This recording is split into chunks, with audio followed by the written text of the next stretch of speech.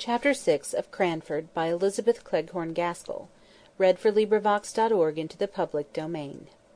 Chapter 6 Poor Peter Poor Peter's career lay before him rather pleasantly mapped out by kind friends, but bonus Bernardus non vidit omnia in his map too. He was to win honours at the Shrewsbury School, and carry them thick to Cambridge, and after that a living awaited him, the gift of his godfather, Sir Peter Arley. Poor Peter! His lot in life was very different to what his friends had hoped and planned. Miss Matty told me all about it, and I think it was a relief when she had done so. He was the darling of his mother, who seemed to dote on all her children, though she was, perhaps, a little afraid of Deborah's superior acquirements. Deborah was the favourite of her father, and when Peter disappointed him, she became his pride. The sole honour Peter brought away from Shrewsbury was the reputation of being the best good fellow that ever was, and of being the captain of the school in the art of practical joking. His father was disappointed, but set about remedying the matter in a manly way. He could not afford to send Peter to read with any tutor, but he could read with him himself, and Miss Matty told me much of the awful preparations in the way of dictionaries and lexicons that were made in her father's study the morning Peter began. "My poor mother," said she, "I remember how she used to stand in the hall, just near enough the study door, to catch the tone of my father's voice.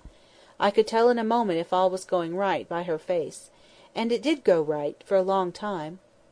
"What went wrong at last?" I said. "That tiresome Latin, I daresay." "No, it was not the Latin. Peter was in high favour with my father, for he worked up well for him.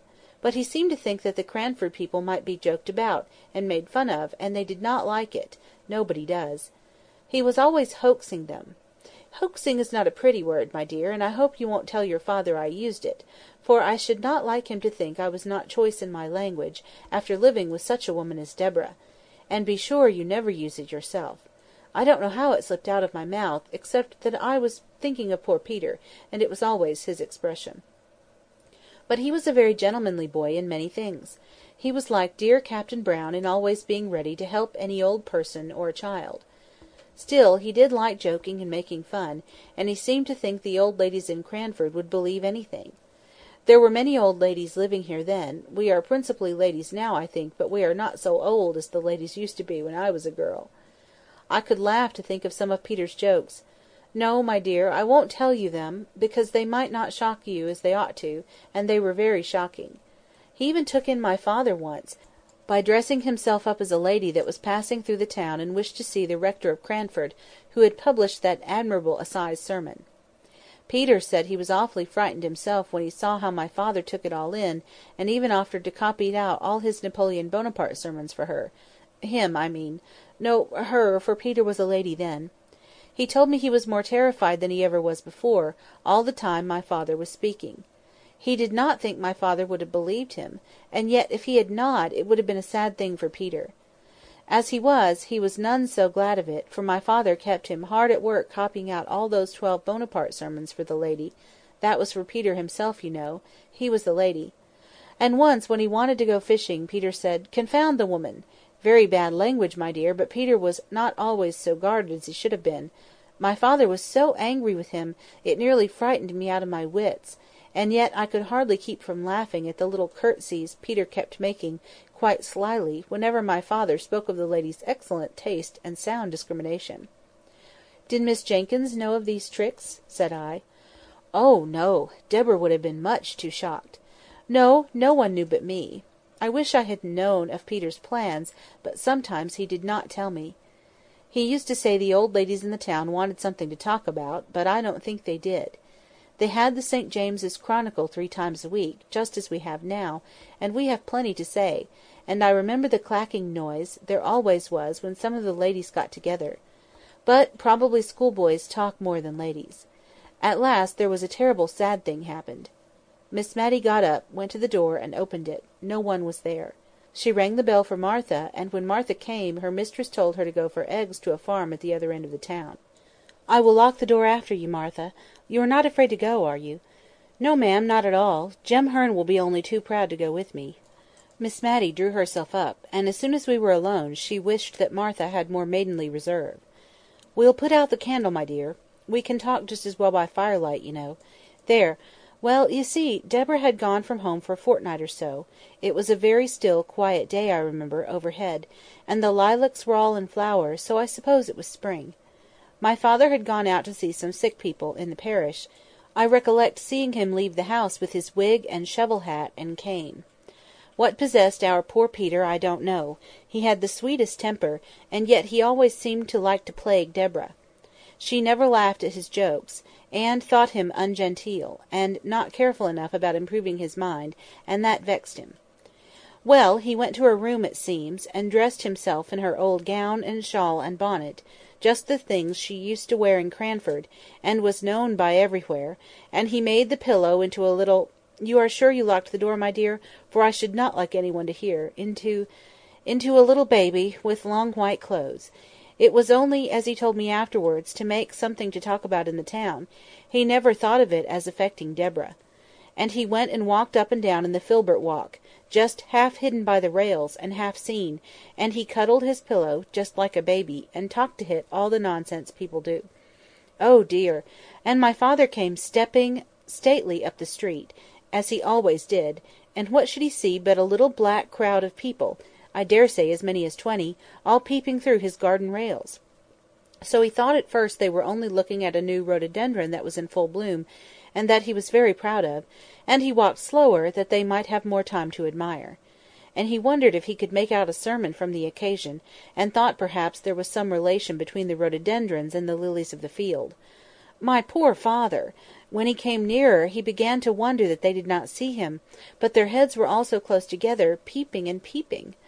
My father was amongst them, meaning, he said, to ask them to walk into the garden with him and admire the beautiful vegetable production, when, oh, my dear, I tremble to think of it, he looked through the rails himself, and saw—I don't know what he thought he saw, but old Clare told me his face went quite grey-white with anger, and his eyes blazed out under his frowning black brows, and he spoke out, oh, so terribly, and bade them all stop where they were, not one of them to go, not one of them to stir a step, and swift as light he was in at the garden door, and down the Filbert Walk, and seized hold of poor Peter and tore his clothes off his back, bonnet, shawl, gown, and all, and threw the pillow among the people over the railings, and then he was very, very angry indeed, and before all the people he lifted up his cane and flogged Peter. My dear, that boy's trick on that sunny day, when all seemed going straight and well, broke my mother's heart and changed my father for life. It did, indeed. Old Clare said Peter looked as white as my father, and stood as still as a statue to be flogged, and my father struck hard. When my father stopped to take breath, Peter said, "Have you done enough, sir?" quite hoarsely, and still standing quite quiet. I don't know what my father said, or if he said anything, but old Clare said Peter turned to where the people outside the railing were, and made them a low bow, as grand and grave as any gentleman, and then walked slowly into the house. I was in the store-room, helping my mother to make cowslip wine. I cannot abide the wine now, nor the scent of the flowers; they turn me sick and faint, as they did that day, when Peter came in, looking as haughty as any man, indeed, looking like a man, not like a boy.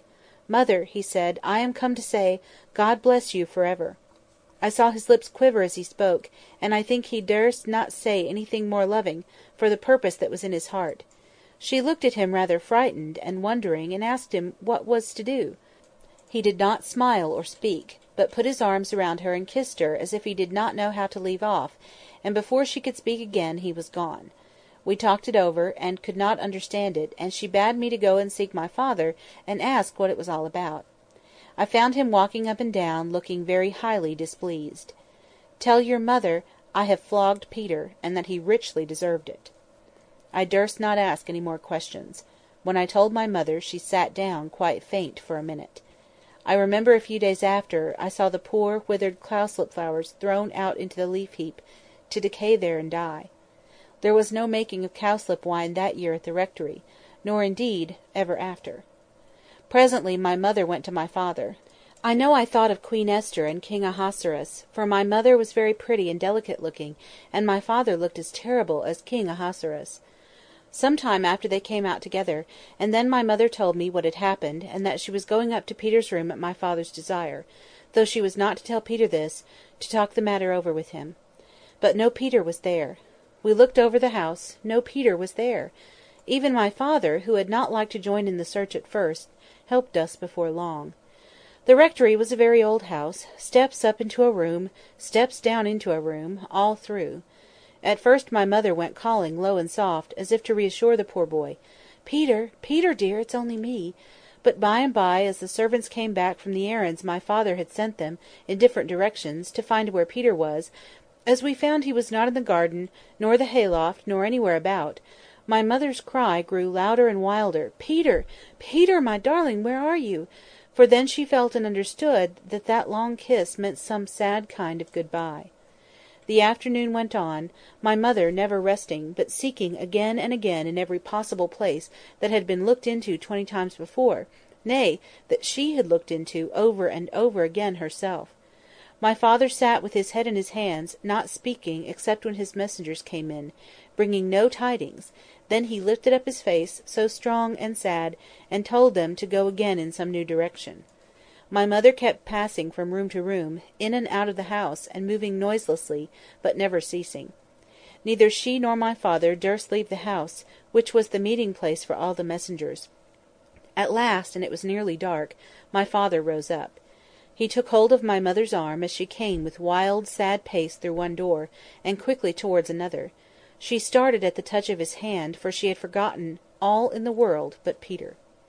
"Molly," he said, "I did not think all this would happen." He looked into her face for comfort, her poor face all wild and white, for neither she nor my father had dared to acknowledge, much less act upon, the terror that was in their hearts, lest Peter should have made away with himself. My father saw no conscious look in his wife's hot, dreary eyes, and he missed the sympathy that she had always been